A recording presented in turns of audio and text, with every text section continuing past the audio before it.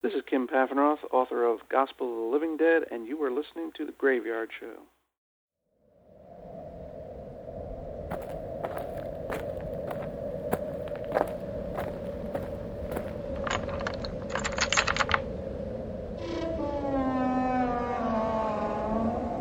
Welcome to The Graveyard.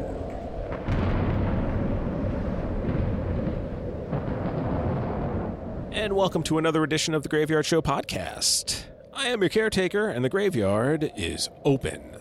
Welcome back, everybody, as I wrap up my interview with Kim Paffenroth.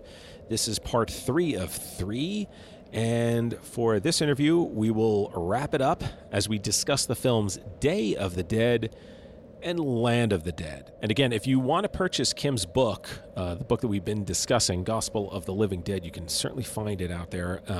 The obvious place is Amazon.com. So take a look, see if it's out there. I highly recommend it. I read the book before interviewing Kim. It's a really great book. And if you're just now joining us, we discussed Night of the Living Dead and Dawn of the Dead, and then 2 before this one, we talked about just the overall discussion of the book and a couple other topics related to the book as well. Again, disclaimer, if you have not seen Day of the Dead and or Land of the Dead, if you've not seen one or both, these films will be discussed in great detail. So spoiler alert, as we say nowadays, the movies are going to be discussed in great detail. So if you want to see them before listening to the interview, please, by all means, go watch them online, stream them, pop into DVD, however it is you want to watch it. Go ahead and then come on back, because we're still here, man. I did the same thing last show, too. I don't know why I'm doing that. It's almost Bill Clinton-like. Anyway, there we go. Anyway, so be that as it may, we will be discussing about a lot of things in these films. Certainly, again, race, which is a theme that comes up quite a bit in these movies, as well as class. And I'm not talking about school. The class structures, as well as military versus the scientists. And who is the most villainous of villains between the films Land and Day. So there's a lot to be discussed, and I think in this interview we kind of pepper in a little bit of discussion of Diary of the Dead, which had just come out, but it wasn't included in his book because the book had come out before Diary, so there you go. You had the book, Diary of the Dead came out, and then this interview, so there you have it, in chronological order. Okay, there he is, right on time as always. My trusty werewolf, Lawrence. He is here to keep me on time and to save you from listening to me yammering on as I tend to do. So Lawrence will take you deep into the archives of the Graveyard Show podcast, where I will wrap up my interview with author Kim Paffenroth, author of Gospel of the Living Dead. Okay, and maybe a little production value, because, you know, I'm just an entertainer, folks. Okay. I'm such a dope. The time is November 24th, 2009, and the place, Graveyard Show Podcast 47. So 16 shows had gone by since my last interview with Kim. I don't know why that was. I don't know. Anyway, enjoy the interview, folks. I will be right here when you return. Unless, of course, I lose my mind once again. All right. I will see you when you come back here. Enjoy.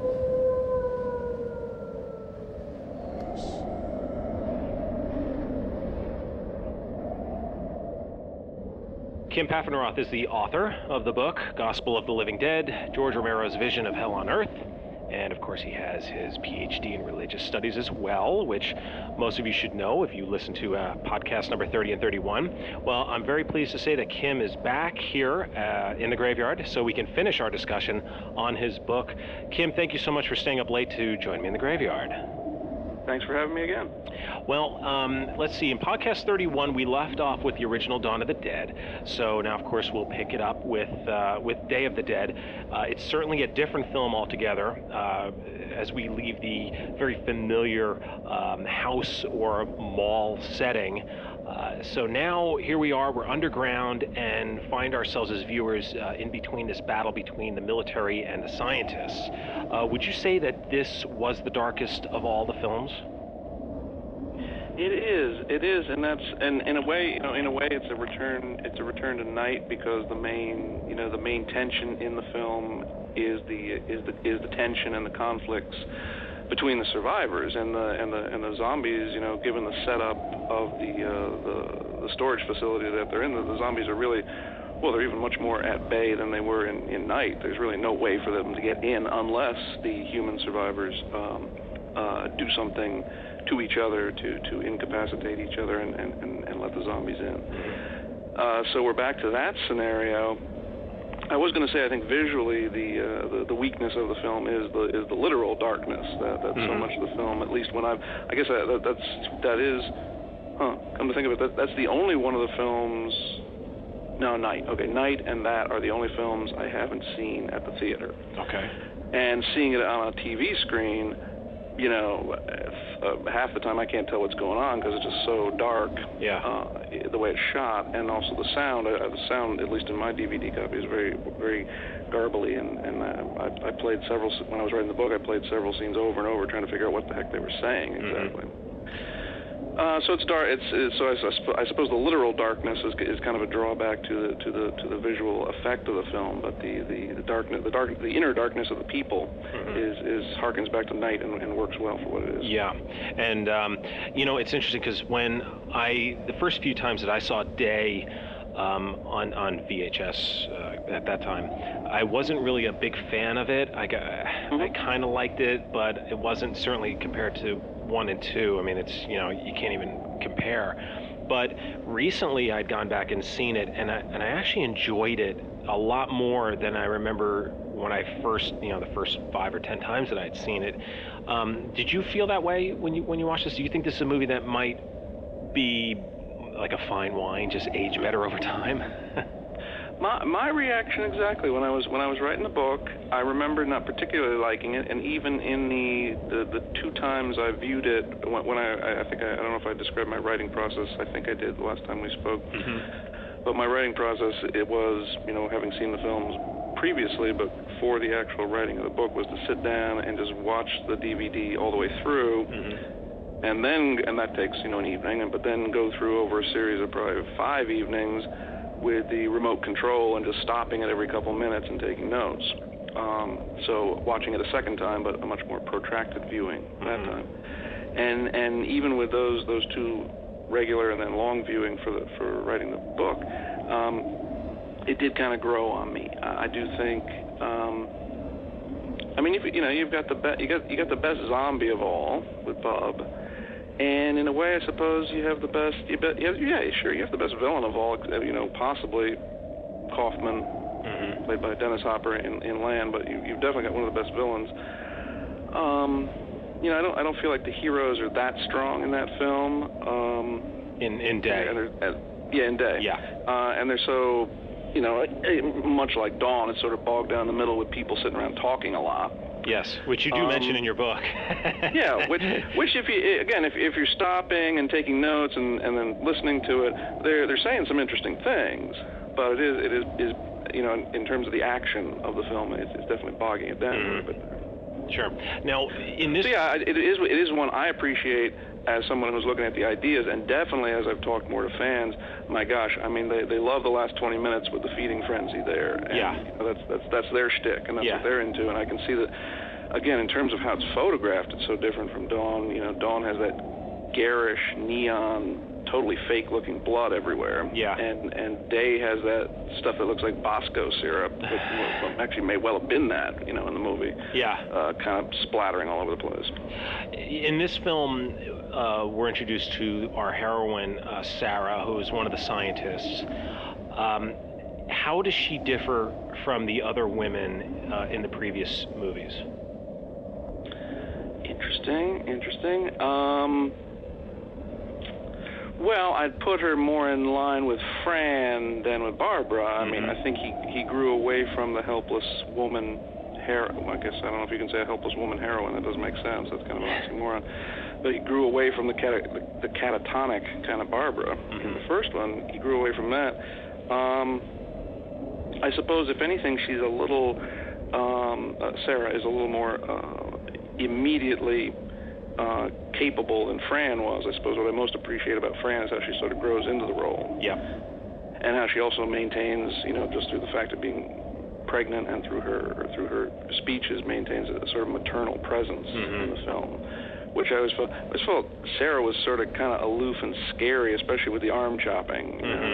And it's cool and all, but she's almost a little too matter of fact and businesslike about it. Yeah. Would you say that Fran, going back to Dawn, would you say that Fran might be maybe the toughest of the women, at least in the first 3 films? To what she grows into by the end and her capabilities by the end, she's like the student that you give like most improved to. She definitely goes from, being, borderline helpless damsel in distress. The way she's cornered by the Hare Krishna and all. It definitely sets her up as very helpless, and by the end she's rather quickly she's as capable as the men. Yeah. Spoken like a true teacher, Kim. Yeah, that's right. We're gonna give this one goriest, this one best, this one most improved. We'll have a perfect attendance. Yeah, you might have to. Yeah, you might have to do a fake class with all the characters from the films. That's right. Give out your. That's right. Bub gives perfect attendance. He always comes to class. That's right. Now, unlike Fran in Dawn, Sarah seems to be exposed to a lot more. Quote, real dangers, I guess you could say, in Day of the Dead. Wouldn't you say? Well, I certainly, and she's. As I think about the way that the action scenes are blocked, Fran's completely insulated from the bikers, whereas the whole tension in Day is that Sarah's, constantly exposed to Rhodes and his men. Yeah. So the human on human, or the live human on live human violence is much more prevalent, or even the scene where her boyfriend smacks her. Yeah. Is very harsh, and Rhodes and Steele and the others are constantly threatening rape.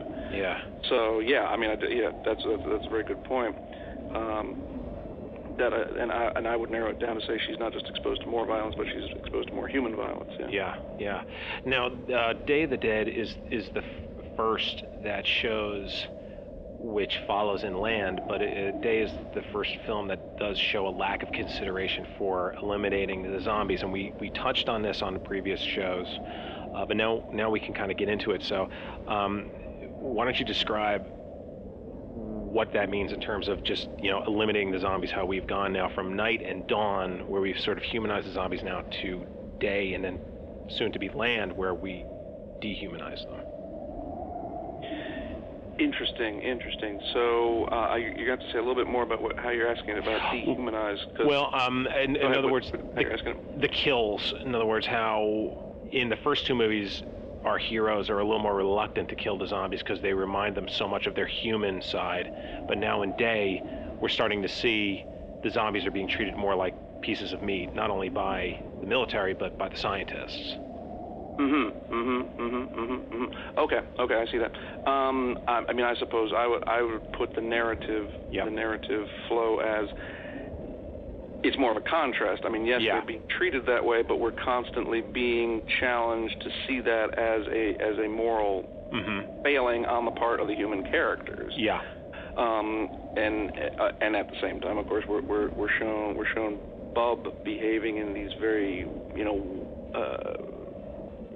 shocking and wildly different ways that he doesn't bite his keeper on the one hand, but when he's offered a bucket full of people meat, he tears into that. Yeah. So I agree. When you said dehumanize, I wasn't quite sure where you're going with this. Sure. Yeah, there's a dehumanizing aspect, but there's also a counterbalancing aspect in which the zombies are shown to be evolving in a more human direction. And especially, I would especially underline it for Bub, the way he doesn't join in the feeding on Rhodes at the end. He shoots him, and the rest of the zombies fall on him, and then you see Bub wander off. Yeah. Exactly, and that gesture is repeated at the end of Land. Yeah.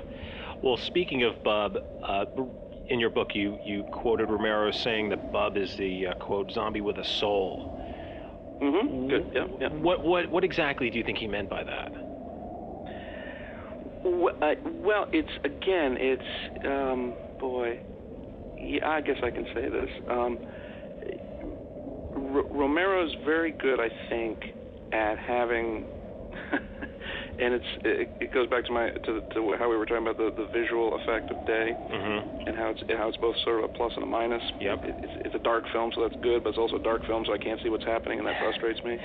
So I'd say Romero's narrative is similarly frustrating sometimes.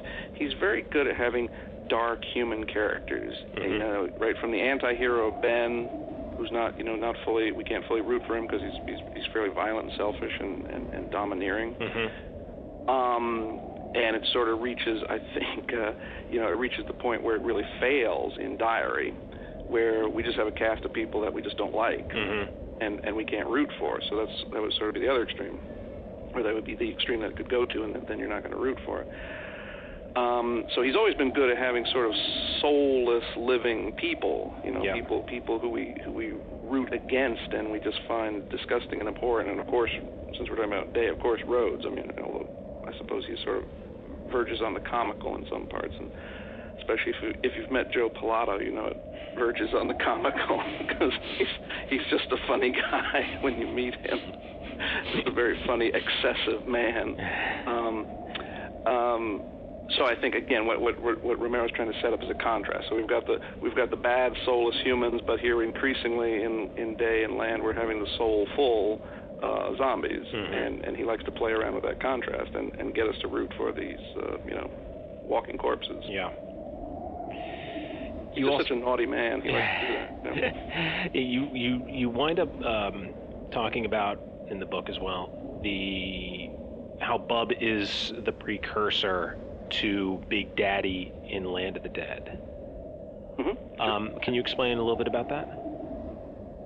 Well, just that, I mean, up until then we had no clue that zombies could remember anything, or I mean, we had some indication that they could reason in the sense that they could, figure out how to open a door or something, but certainly no memory of their past lives, no ability to speak, no ability, and maybe most importantly, no ability to interact with other zombies. Mm-hmm. They just sort of bump into each other like pinballs, while on their way to trying to eat us. Yeah. So for him to have some kind of personality and to whatever, somebody asked me which Stephen King novel he was reading in the movie, and I couldn't remember because I thought it was. Oh my God! I'm still not sure. I'd have to go back and look. Yeah, But for him to read a book and talk on the phone and do things that people do. Yep. There's nothing in the first two films to set up for that. Yeah. And yet that becomes the dominant. It becomes a dominant image and theme in Land, and also spills over now into lots of other people's work, including my own. Because it seems to me like. At a certain point, you're just going to exhaust the narrative possibilities of mindless zombies. Sure. I mean. Yeah, there's a natural progression of. Yeah. They have to do something other than just walking around. Yeah, exactly right. I mean, they eat, they kill, they eat, and then they stand around, and it's that can occupy you for a while. But if you're going to have any kind of extended zombie mythos, it seems to me you have to go in the direction of giving them more personality. Yep. Or you just have to go the slapstick direction, like Shaun of the Dead or Zombieland, mm-hmm. and that's fine. And I think there's a huge, obviously with Zombieland's success, there's obviously a huge market for that. Yeah. But you're going to have to do something with them. Yeah. Would you say that the scientists in Day are, I don't know if I would say more villainous, but would you say that the scientists, because you would naturally think, the military with the guns and their bullying and obviously the threats that they do in the film, mm-hmm. that they are the obvious bad guys. But would you say that clearly, or would you think maybe the scientists, because of the way they're cutting these corpses up and just using them for these? Yeah, that's a good question. I mean, I do think, I forgot what his original name was in the movie. Rhodes always calls him Dr. Frankenstein. Yeah. Dr. Frankenstein is obviously meant to be a counterbalancing villain to Rhodes, and those two, between the two of them, have all the good lines in the movie in terms of, you know, yelling at each other about what's going on. You know, I suppose you know, with the fact that Sarah is, and for that matter, John and the helicopter pilot too, are both at least marginally aligned with the scientists. Perhaps that should put your sympathy a little bit more towards their end. But you know, the way Frankenstein is shown, while butchering the one soldier to feed him too, Bob. Yeah. Certainly pushes you in the direction of thinking this is a more abhorrent way to behave. So, you know, close call, I'd say. And if you want to push me on the Dante connections, I would say Dante would put the scientists lower. You're right. Yeah. That perverted reason is worse than perverted violence. Yep. You're reading my mind, Kim. We've been doing a long interviews together for a while, because that was my next question. Good. Yeah, because in your book you do, and again, for those that haven't listened to the previous shows, there are correlations that Kim does make between the Romero zombie films and Dante's Inferno. But you mentioned that one of the rungs of hell directly apply with Day of the Dead, and would you mind explaining which one that is? One of the or actually, I don't think you were very specific. I think Land, you're very specific, but in this one you talk about the rungs of hell and how they apply to Day of the Dead. Well, yeah, that the failure of reason. Yeah. I think is what, or the perversion of reason at that point really is what would apply closest to the analogy. Yeah. I mean, Dante is about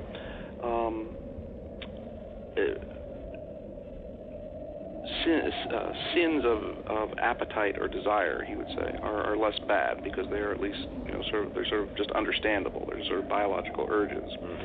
But perversion of reason is something uniquely human, for one thing, and ends up in worse abuses than simply the zombies. I mean, the zombies in a way are sort of the ultimate example of animal appetites gone berserk, right? Because they just kill and eat. Whereas torturing people, zombies are, for example, incapable of. They really can't. You know, they're going to kill you and eat you as quickly and efficiently as possible. They may not, you know, do a particularly good job of it, but they're not going to deliberately prolong your pain. Yeah. Whereas the scientists do seem to be hacking them up in particularly gruesome ways. Yeah. Certainly, one scene that comes to mind is the scene where the zombie's on the table and when he gets up. Sure, everybody likes that. Or I don't know if likes is the right word, but certainly remember it. Yeah, I mean, that's just like, whoa. It's like when we talked about the elevator scene in Dawn. Yeah. How it you're not going to shake that, are you? Yeah, it's just one of those things. It's there. That's it. It's burned into your memory. Yep. The character of John, who is African American in the film, he's very important in this film. Would you say that he is our conscience? That's an interesting. That wouldn't be the first word I would have used for it, but I think it's related. I would say he's like our. Yeah, I mean, he's our connection to something almost mystical. You know, I mean, he's almost talking in these very sort of magical, mystical kind of terms of getting in touch with something higher, and in that very noticeably Jamaican accent too. I think it's quite deliberate in the film. So conscience, and then whichever he is, whether he's a yearning for something higher or a conscience, it is funny how dismissive he is of the previously existing world. I mean, that's, I suppose, the first thing that jumps out at me about him is how he says, you know, we need to get out of this tomb here where they've put all the stuff from the old world, and we just need to forget about that. I mean, that is such a damning sort of evaluation of everything that's gone before. Yeah, certainly. And it obviously... It kind of reminds me of Planet of the Apes, too, you know? Oh. The way they find the missile. Yeah. At the end, you know? Yeah. Just, okay, here's the old world. We really need to get away from that. Yeah. Wrong. Oh, yeah. God. Yeah, wow. Yeah, I haven't thought about that one in a while. That's quite, yeah, Beneath the Planet of the Apes is quite a nightmare sequence, that whole last bit underground. That's just good. Oh, yeah. Oh, yeah, with the worshipping the bomb. Oh, my God, and then they take off the faces. Oh, jeez. Yeah, that just stays with you. Yep. Night of the Living Dead implied racism, as we talked about in podcast 31. There's never any racist banter. There's never any racism implied. Dawn touches on it, but Day puts it out there. This is the one that really kind of just throws it out there. Yep, that's true. Yep. Certainly with the interracial couple and with racist commentary as well made by the soldiers. Do you think the effect is the same as the previous films? Do you think it has that same effect? Interesting. I guess it's just, to me, it's just sort of a crasser version of it. So I hadn't made any particular association with it, except that again, Captain Rhodes just seems to do everything rather more, overtly and obviously, and more exaggerated kind of way. Though it is funny that they're gonna I don't know. I mean, I never know what to think of how they're going to live on the island at the end, if they even get to the island, or if that's supposed to be a dream sequence. Well, yeah, that's actually, I was going to ask you about that next. Let's move on to that, because this was the part, and again, if you have not read this book, you guys, you need to go out and you need to get Gospel of the Living Dead, because it really does make you think about the series. And like it did for me when I was reading about Night of the Living Dead, and we discussed how even in my small little mind I'd written a paper on Night, and I'd seen it so many times. I never thought about how Ben was really an anti-hero and how everybody there, you're really not rooting for him. I just never crossed my mind until I read your book, and I was like, yeah, it's really interesting. In Day of the Dead, you did it again for me, where you talk about the ending. First of all, let's set up the ending for those who may be listening to this and haven't really seen Day of the Dead. The ending is Sarah and the two men, John and the helicopter pilot, are running out to the helicopter, and as Sarah goes to get into the helicopter, the zombie is in there and it grabs her, and then she wakes up and they're all on the island with the helicopter. Naturally, I thought, she must have been dreaming that the zombie was in there. But you bring up some interesting points about the different types of endings or how it could be implied. Why don't you tell us about that? Well, I did. I just think it is one of those,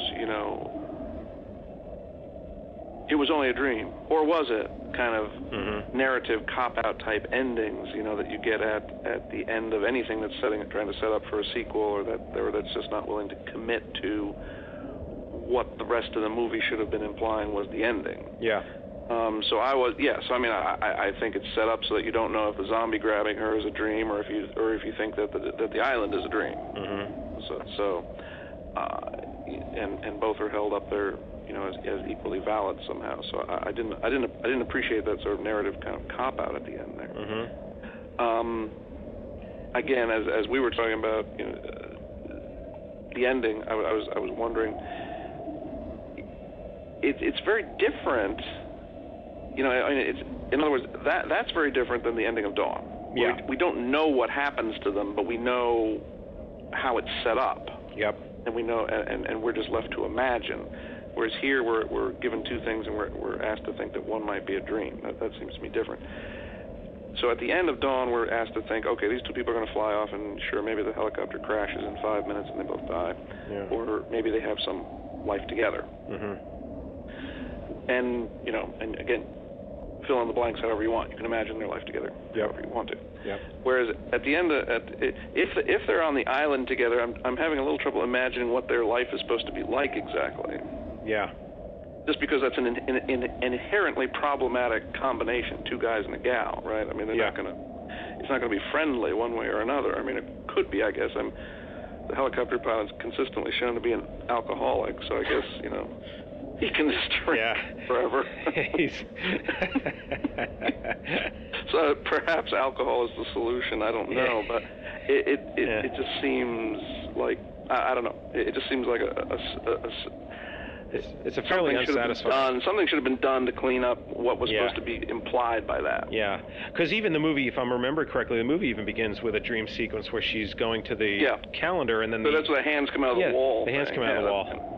And it's it's kind of bizarre because I'm thinking about it. It's like it begins with a dream sequence and it ends with a dream sequence. So it's like, well, where does that leave us? Right. Not in a very good spot. No, I think it was just coming out. I think the movie came out at a time when that was just kind of in vogue with the Friday the 13th and the Nightmare on Elm Street things. It's just to cop out at the end and say, oh, it's just a dream. Yeah. Well, we're gonna move on from Day as we segue now into Land. And your title for the chapter on Land is The Deepest Abyss of Hell and the Final Hope. It's quite a cool title for a chapter. Oh, thank you. It almost sounds like a movie title itself, you know. Now, Land is certainly one of the most different films of the original four. It now has stars in it. It has a big budget. You know, you're looking at a Romero movie and you see Dennis Hopper, Asia Argento, and John Leguizamo in the film. Do you think that that might have taken away from the film, almost like it was selling out? Interesting. You know, I'm just not from that fanboy culture, I guess. I can't buy into that whole thing because I know that's what a lot of people at conventions I go to kind of say. And that's, you know, who listens to the show of yours, by the way? Whom am I saying these things to that I shouldn't be? I don't know, but if you say anything controversial, I'm sure I'll hear about it. That's right. And I'll see them at the next convention. Exactly. Yeah. I mean, I was just going to say, you know, God bless the fans. If you want to subsist on direct-to-DVD videos, if that's what you like watching, then I've been at enough cons with all these boxes of straight-to-DVD stuff there that I guess there's plenty of stuff out there for you to watch. Me, I don't really mind higher production values. I don't mind, you know, some decent acting. And so I had nothing against it. I would agree with it to the extent that I don't think it's a conventional horror movie. It's a conventional action film with some horror elements, you know, but that's how I would describe something, you know, as good as like Aliens. You know, Aliens is an action film. It's not really a monster film anymore, but it's got some great monsters and it got some great moments and works fine. Yeah. Well, the theme for Land of the Dead is definitely the class struggle. You have rich versus poor, and I would say zombie versus human as they struggle to, you know, settle somewhere and make a life. Would you agree with that? Do you think that's the case? Sure. Yeah, I mean he's put in the class struggle at two different points. I mean, it's zombie versus human, where zombies are representing some sort of oppressed underclass, but then it's also within the city. And I think if you watch the DVD extras, you'll see that there's quite a few outtakes that have trimmed down this subplot quite a bit. Mm-hmm. But in the original, it would have been even more clear that there was more tension within the human city. And it's still, even in the final cut, it's still left pretty clear that there are lots of people living in this kind of shanty town around the base of Fiddler's Green, while Hopper and henchmen live in this thing that looks like, you know, something between, you know, Las Vegas and Trump Towers or whatever the heck it's supposed to be, or like a mall, really. Yeah. I mean, that's really is a nice throw. It's a nice throwback to the Mall of Dawn of the Dead, except it's much more upscale. Yeah. Well, now, interestingly enough, in this particular film, Romero's African-American lead actor is not a human, is a zombie. He kind of flips it. But I guess you could say he's the lead antagonist, but really he's one of the lead heroes, right? Sure. I mean, right. I mean, Hopper's the antagonist. Yeah. you know, and even and Leguizamo is in this kind of interim position, and so yeah, no, you can't call Big Daddy really the antagonist of the story. Yeah, he's much more parallel to the guy that Hopper sent Riley. out to retrieve. Yeah, Riley. Thank you. To retrieve Dead Reckoning. So would you say at this point now in the series, Romero has now kind of shifted the zombies, as opposed to when you look back at Night and Dawn and Day, but really more I think Night and Dawn, where they're the enemy. Would you say at this point now Romero has put it where they're part of society, and it's up to both humans and zombies to integrate, or not integrate, but coexist in some fashion? Yeah, and I think that's, you know, a lot of times I think he's kind of gradually evolving ideas that he had, you know, from the beginning. But you're right that it plays itself out in different narrative ways. I mean, he'd always had the idea ever since Night that the old order had to be overthrown, and you know, by that he means our consumerist, nationalistic, you know, usually very narrowly American way of life is sinful and defunct and dysfunctional, and it's going to be something very violent that overthrows it. So he'd always had that in mind, I think. Mm-hmm. But you're right, it didn't play itself. The logical outcome of that is that the zombies are going to be the good guys, but that doesn't surface explicitly until the fourth movie. Mm-hmm. I mean, we try different ways of putting that problem, it seems like. Yeah. And you have these two heroes, the human in Riley and Big Daddy and the zombie, that ultimately are just looking to live in a peaceful world. Yeah. I mean, there seems to be a truce at the end there. You know, there's all kinds of little sort of in-jokes about how the humans are going to go off to Canada.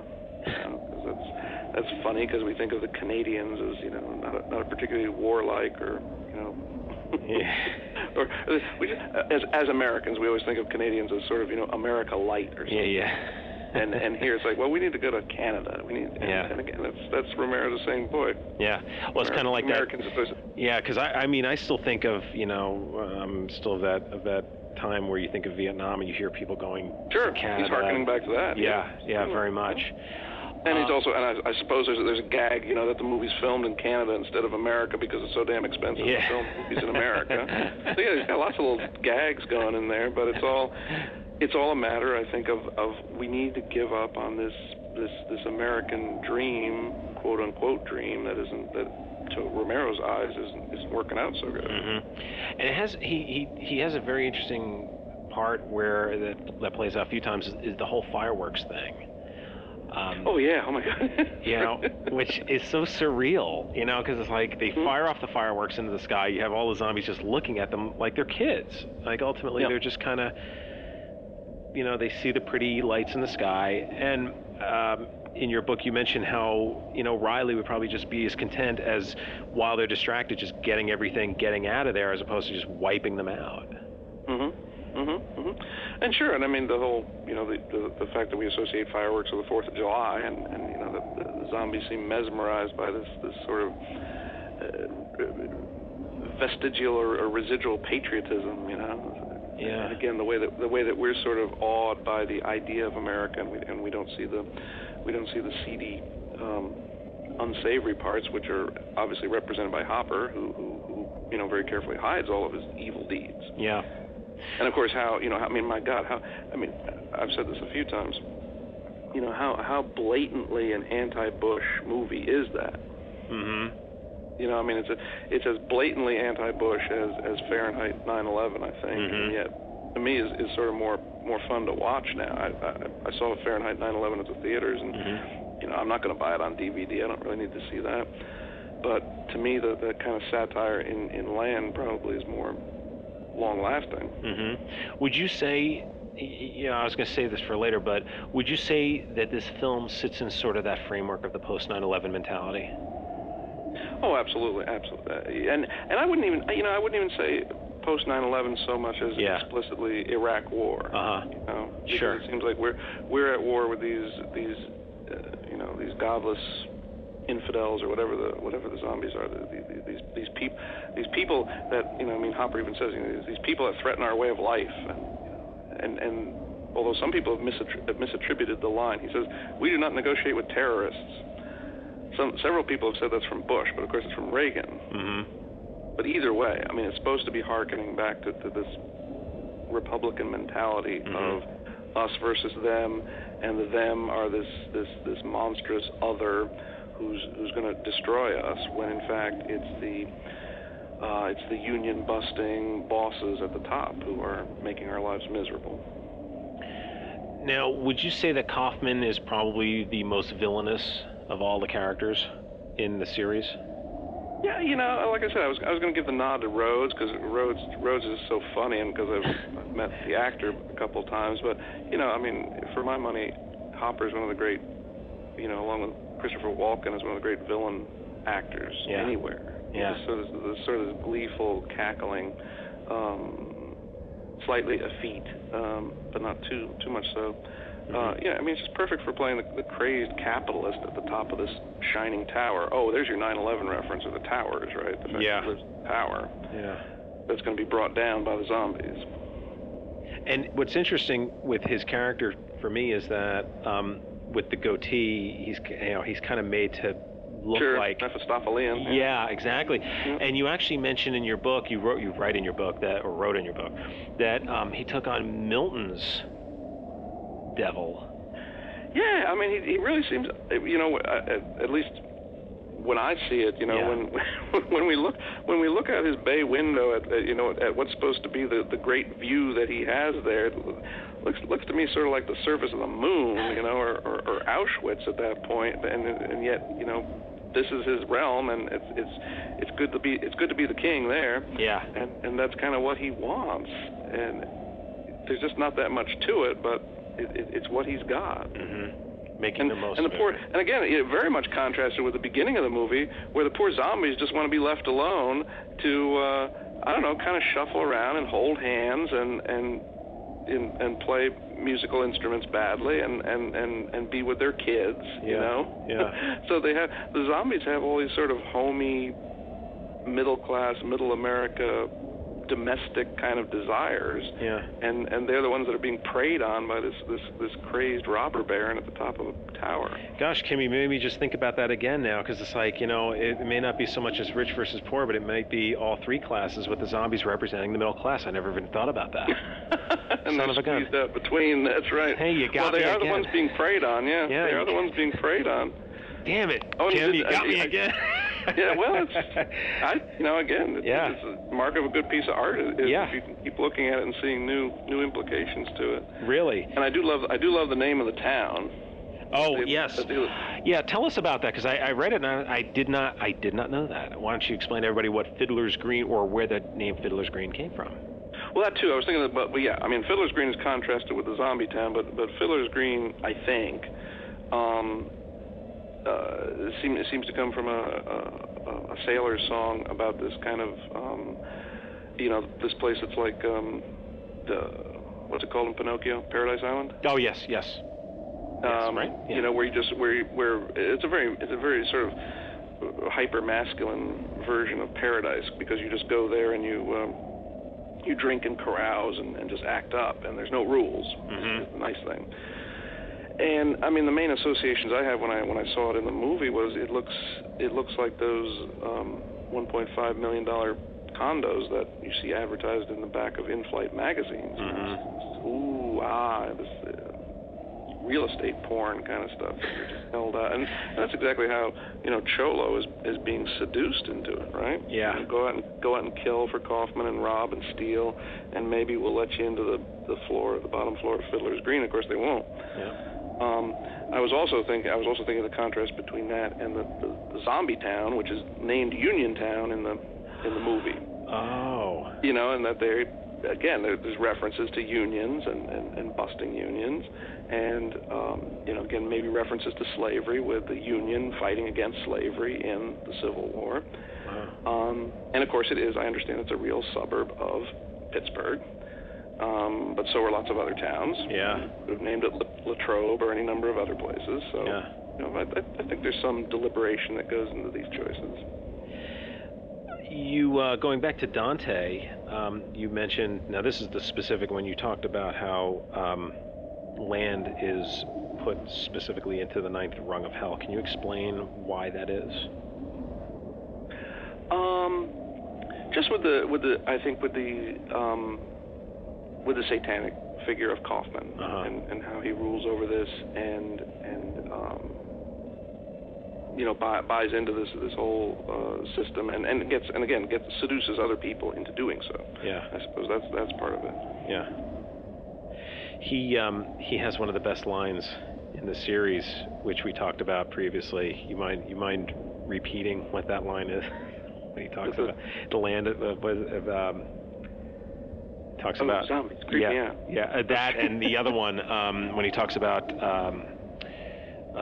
was it truth in a land? What does he say? Yeah. One of his henchmen says, "We're in trouble, sir," and he says, We live in a world where corpses get up and walk around. What possible meaning can trouble have for me?" Words to that effect. I forget if he said we have a problem or we have trouble. Yeah, because it's so true. It's like, we gotta put things in perspective. And you mentioned too, which is also another interesting thing, is that as much as Kaufman wants to thrive, he does need the zombies to keep this chaos going and keeping. He's as much reliant on the zombies being alive as being dead, right? Excellent point. And I think that has to play into the Bush, Cheney, Rumsfeld satire. Mm-hmm. That part of the idea of terror alerts, many of us suspect at this point, was to have people scared and have people rely on the government to say, protect us from this. We don't care if you read our email or keep an eye on or monitor our phone calls or whatever. We just want to be safe. Yeah. So you can easily imagine in a world where corpses get up and walk around, if someone offered relative safety from that, you would give over a lot of your rights and to them. Yeah. Speaking of safety and protection, you talked about how Riley makes an observation that the fences might be locking them in as opposed to keeping the zombies out. And it comes into play late in the film when they're trying to save the residents of Fiddler's Green, trying to escape, and certainly one of the most haunting parts of the film is why they can't escape because of the electrical fences and they just get devoured. Yep. Trapped in between the fence and the zombies. Yeah, certainly it does play on security fears that we have in the real world. Yeah. In our eagerness to protect ourselves, that we kind of wall ourselves in. Yeah. Now, we did touch on the ending of the film a little earlier, but would you say that land, well, for those again who may not have seen it, I'm sure everybody has seen it that's listening, but when Riley and Big Daddy see each other, they look at each other, and Riley just says, "No, they're just trying to find a place to live. Let's go to Canada." Would you say that this is probably the most hopeful of endings out of all of the films? Yeah, I mean, I think that's as far as Romero's ever willing to go. Mm-hmm. He's not gonna have people and zombies living together in peace, and he's not. Well, I suppose the main thing he's not gonna have, and what makes him the most interesting, I think, is he's not gonna have a return to the way things were. Mm-hmm. He's not gonna have like, okay, let's kill all the zombies and reestablish America the way it used to be. Yeah. That, I mean, I understand that there's some of that at the end of Night, but it's really a rather terrifying image, with bodies with meat hooks and being thrown on a fire. Yeah. But in all the other movies, it ends with some version of something other than this is going to rise, and Land seems to make it the most clear that could be a new society, but not one not one like the old one. And as I say, it seems like Kaufman's Society is the one that's the most conscious, deliberately a parody of current American civilization. Now, your book covers Up to Land, and in a minute I'm just going to ask some of your thoughts on the remake of Dawn. And get into just a little bit, 28 Days Later. We don't have to get very in-depth. But did it surprise you after, because you did this great book on the 4 films, did you think that Romero would ever go back? And were you surprised that he did Diary in terms of almost like starting it over again? Almost like he was rebooting his own zombie franchise? Surprised. Yeah, because it's a reboot in the sense of going back to the first day of the outbreak. Yeah. So I could see that element, but again, I think on the other hand, it is so okay. It's a couple things. Yes, it's a reboot. Yes, it's a return to some of the night type ideas, but at the same time, it's so rooted in current situations, and the fact that that not only will that really to say the apocalypse will be televised is sort of dated already. Yeah. That's so 90s to say that. The apocalypse is going to be blogged and twittered or tweeted rather, excuse me, and shown on our cell phone cameras. Yeah. And he's just fascinated and appalled at that media frenzy of everything. Yeah. And so, since that's what we're all so immersed in right now, that's what he wants to parody now. So in that sense, the movie makes perfect sense for the time it was made. Yeah. And he'd always been playing around with making fun of the media ever since the first one. Casting himself as one of the news people, casting himself as one of the news people in the newsroom in Dawn. Yep. So it makes sense that he'd want to make fun of that eventually. And it reminds me of when we talked about Night, how during all this action, as soon as the newscast would come on TV, everybody would kind of stop and watch the TV. And it's like, well, the action's happening right outside your door. What do you need to watch TV for? That's right, exactly. And I was struck because I recently saw Night again as part of this Night of the Living Dead Reanimated. If you get a chance to see that project, or have that guy onto your show, you should. Okay. They've taken Night, right? They've taken the soundtrack of Night. Yeah. So you're playing the soundtrack of Night, and they've had different animators provide animations for it.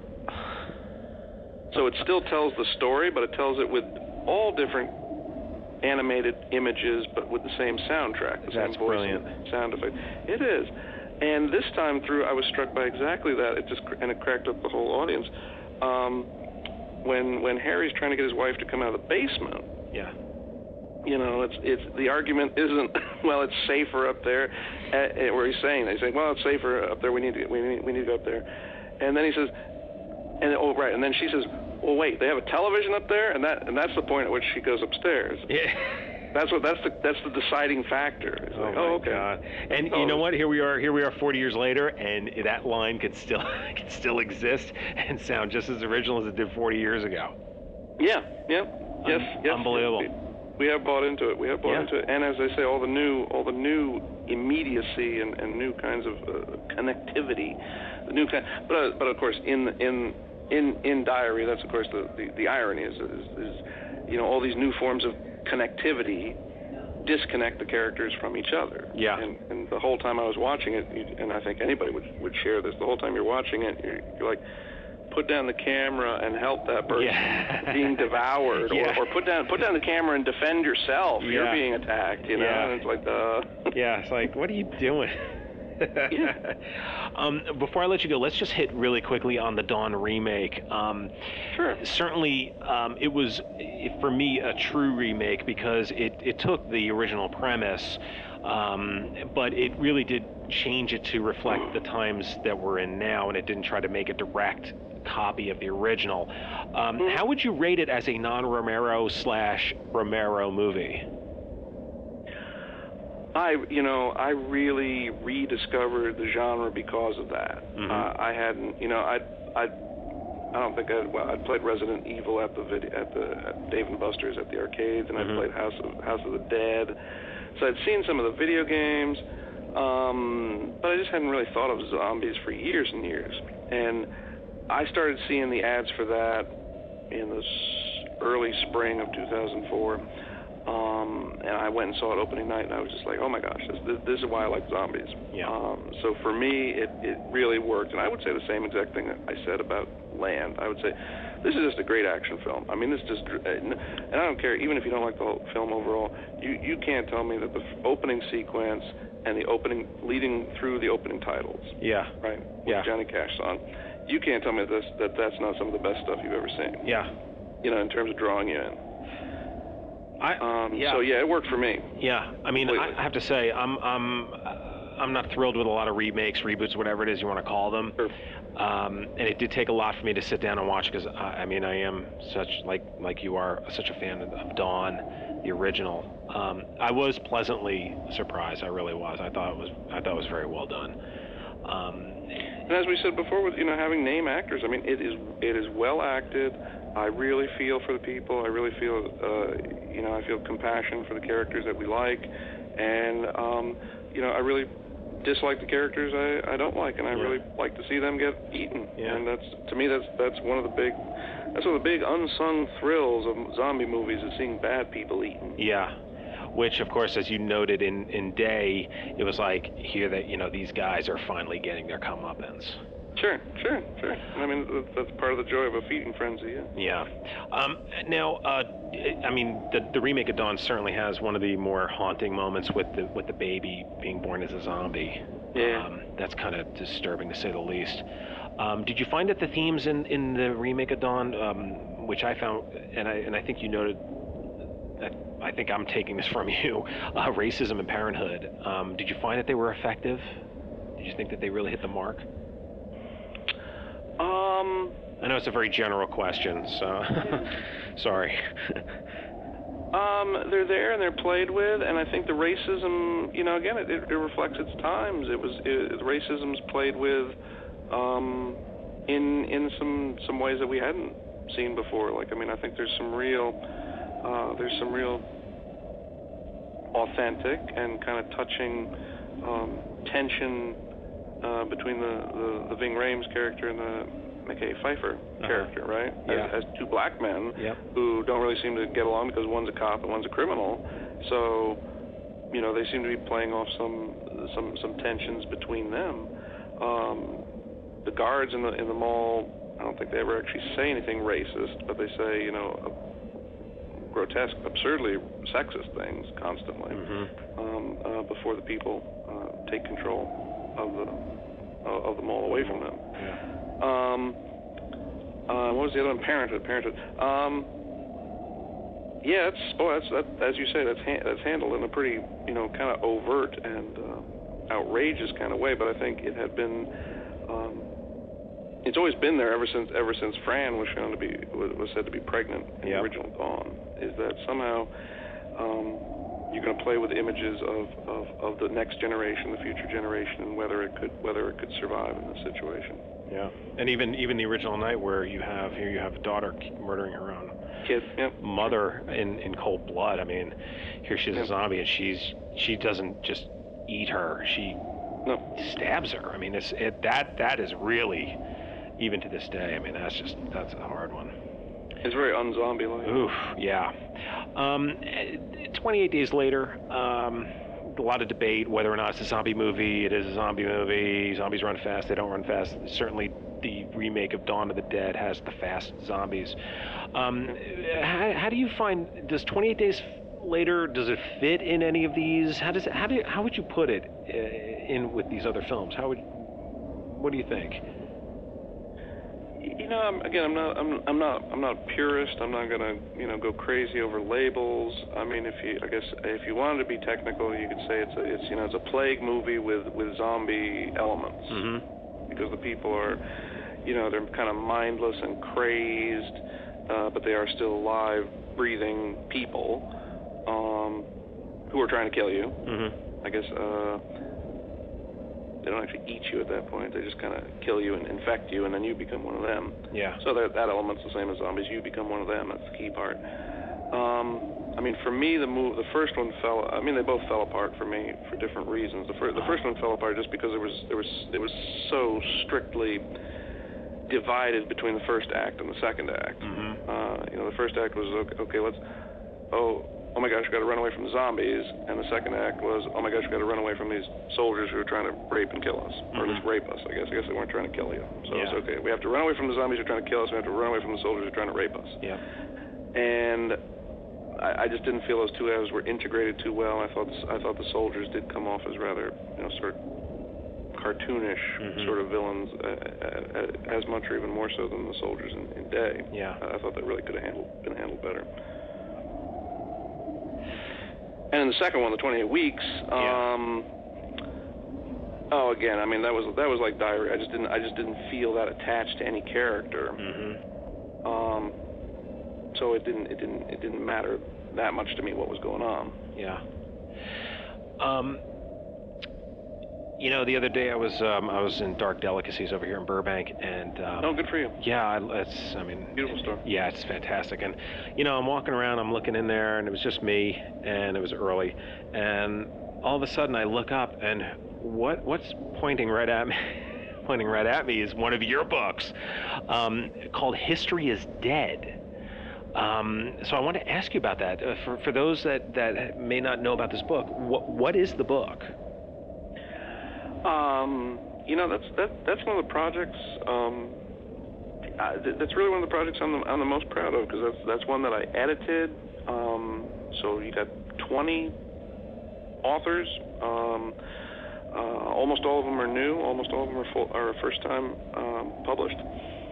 And the premise, the hook on it, is that we're going to have zombie stories set before the 20th century. Wow. So not so much. There's not going to be so much shooting. Yeah. And therefore, by definition, it's also not going to be apocalyptic either. Sure. It's not the end of the world, since the world went on afterwards. So, you know, zombies through history, and that was the challenge, and all the authors just had a great time thinking of scenarios for the zombies to go through.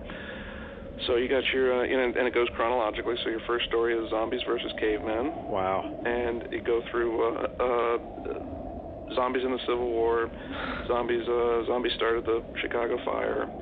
The last story is set in 1899 and is Thomas Edison, of all people, is a mad scientist who's creating zombies in his basement. Oh my gosh. It's hilarious. That is awesome. So I mean, there's lots of funny ones, yeah, and there's lots of creepy ones. Yeah.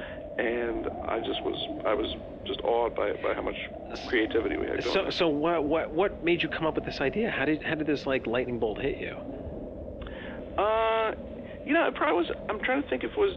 Yeah, it was probably from reading Zombie Survival Guide. You know, because he has a little bit of that at the end where he talks about different zombie attacks through time. And I thought, you know, his little stories are just a couple of sentences long of different zombie sightings through the centuries, and I thought, boy, if we really had some stories to go along with that, those would be cool.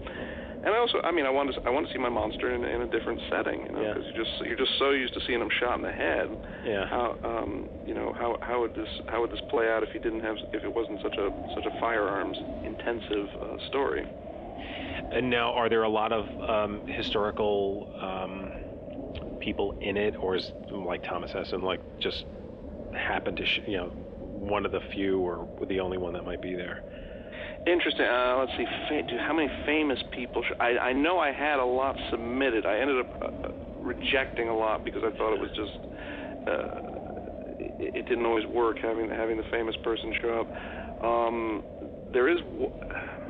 I guess I can give it away because I would assume that the reader would figure out. There's one story where it's never said that it's actually one of Henry VIII's wives, but that's the implication. Okay. And I'm trying to think if there are any. I don't think there are any other famous people in there. Okay. But I think. I think anyone would like it, and it's as you saw. If you saw the cover, you can vouch for the cover being pretty cool. Yeah, the cover was great. That's what caught my attention at first, because at first I thought it might have been, maybe a nonfiction, and then I looked down, I saw your name in big letters, I'm like, wow, this is unbelievable. I'm going to be talking to him in like a week. So of course I had to look through it briefly. And I wanted to make sure to talk to you about that. So is that a brand new book that has just been released, or has it been out for a while? No, that came out in 2007. Okay. And I mean, how did you wind up getting the writers? How do you go about editing a book like that? I mean, do you call a publishing company and say, this is what I want to do, or how does that go? How does that go about happening? Interesting. For me, and I'm sure it goes different ways depending upon the publishing house and the editor's respective relative fame and their needs at the moment. I'd written my first novel for Permuted Press, and by that point I'd also, of course, written Gospel of the Living Dead. Yep. So I was a little bit, just a tiny bit, known in the zombie world. And Permuted Press does, they're branching out a little bit now, but especially back then they were almost exclusively zombie fiction. Mm-hmm. So yeah, I was in contact with the editor at that point, so I could just say, look, here's the hook as I just described it to you, and he went for it. Wow. And it was a matter of zombies being big at the time and still being big now, so that's good. Great. So what? No, I wouldn't suggest to everybody you go to an editor and pitch an anthology idea to them. Right? Not going to fly. This just happened to be, I was in contact with a zombie press about zombies, and I had written some zombie books, so it worked well. Sure, a business connection. Yep. Yeah. So what's coming up for you now? What, have you had any books released that are brand new? Do you have anything coming up down the road? Where's Kim Paffenroth at right now? Well situated. There are .com bubbles and there are housing bubbles. There are all kinds of bubbles, but there's no zombie bubble. It just keeps rising. It doesn't pop. It just goes. I have this kind of the sequel anthology to History's Dead. We did The World is Dead. Okay. That literally just came out. Similar kind of hook. We're looking at zombie scenarios significantly after day one. So not zombies rising and taking over the world, but at some point, months or years or even decades later, where zombies have taken over the world and people are living in some sort of new society or situation that they've arranged. So that was the challenge for the authors, to imagine what that would be like. And some so it's I don't want to say it's sci-fi-ish, but some of them are definitely in that direction of how people would cope with these zombies through some technological advancement. Yep. Or sometimes it's just brute force, or many of the stories do have zombies that are not your typical zombie, but have a little bit more of the bub, Fido type residual intelligence going on. Okay. So that was huge fun. Next year we'll have the trade paperback edition of another historical one, this time written by me, called Valley of the Dead. That is that's my take on one of the classics.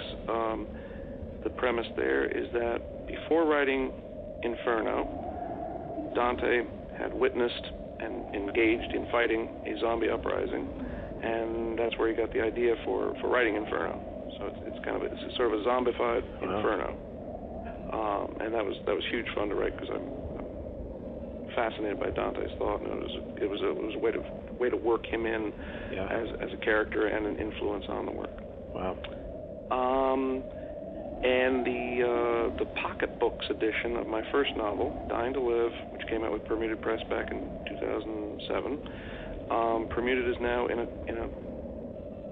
co-publishing arrangement with Pocket Books, to where some Permuted titles are now being re-released with Pocket Books in a much wider distribution to regular bookstores, and that'll be out next year.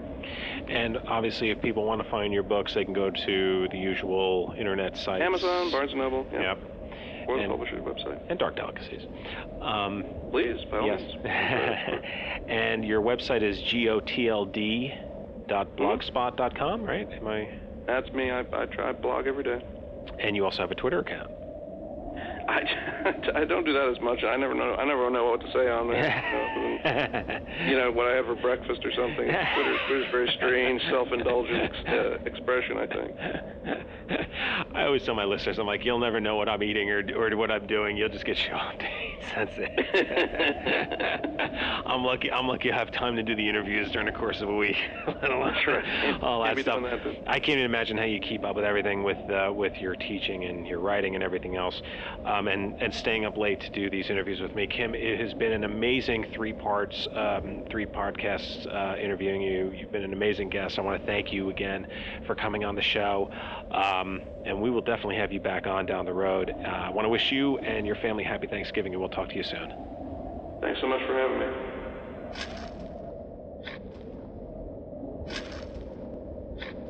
And I would like to again thank Kim Paffenroth for joining me here 3 times to talk about his book, Gospel of the Living Dead. If you have not read it, I highly recommend it, especially if you're a fan of zombie films and Romero's zombie films.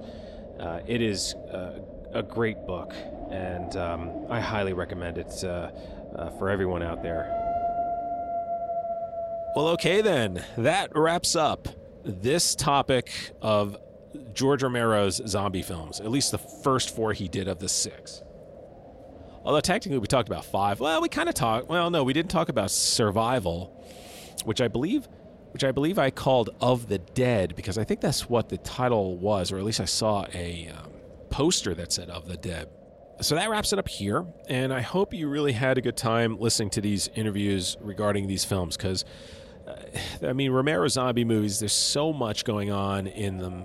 I could do 10 more shows on this. So hopefully, too, this piqued your interest not only in the Romero zombie movies and Kim's book. Hopefully, too, it kind of inspired you to go out and find more film criticism on other horror movies or dramas or anything along those lines. It's really an interesting thing to do.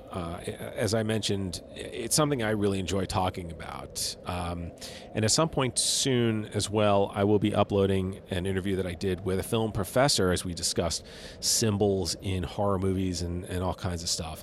It's just fun, and it kind of takes the movies from just, quote unquote movies to, something else at times. And don't say elevated horror. Those 2 words combined are not allowed inside the graveyard. That is the one thing that can never be muttered or uttered or said in the graveyard. That's like saying Macbeth in a theater. Elevated horror, and that's a whole nother topic. And now I just realize I'm starting to go down the rabbit hole. But please do not confuse film criticism with elevated horror. It's a non-existing thing. And if you agree or disagree, you can let me know. gyspodcast@gmail.com. gyspodcast@gmail.com. G as in grave, Y as in yard, S as in show. gyspodcast@gmail.com is my email address. No social media just yet, but that may be changing in the not-so-distant future. Looking ahead at the next show, well, I realized I've been hearing a lot from filmmakers and authors, and mostly it's been guys, and I don't want there to be a misconception that I only had guys on the show, or at least majority of my interviews that you've heard are from men. So I thought it's time to let the ladies in, and the Graveyard Show podcast had a lot of female guests on the show, especially when it was Women in Horror Month. So I thought, why not turn it over to the ladies, and that's where we're going to be headed starting next episode. And it's going to be some great stuff, as always. The ladies bring it, man. And some of my favorite interviews were with many of these women, because it's just some great stuff. So stay tuned for that. And if you're a fan of horror, and if you know anyone else that's a fan of horror, please let them know about the show. Let me know your thoughts. Email me. Leave them on YouTube, comments, any of the other comment sections on any of the other podcasting sites.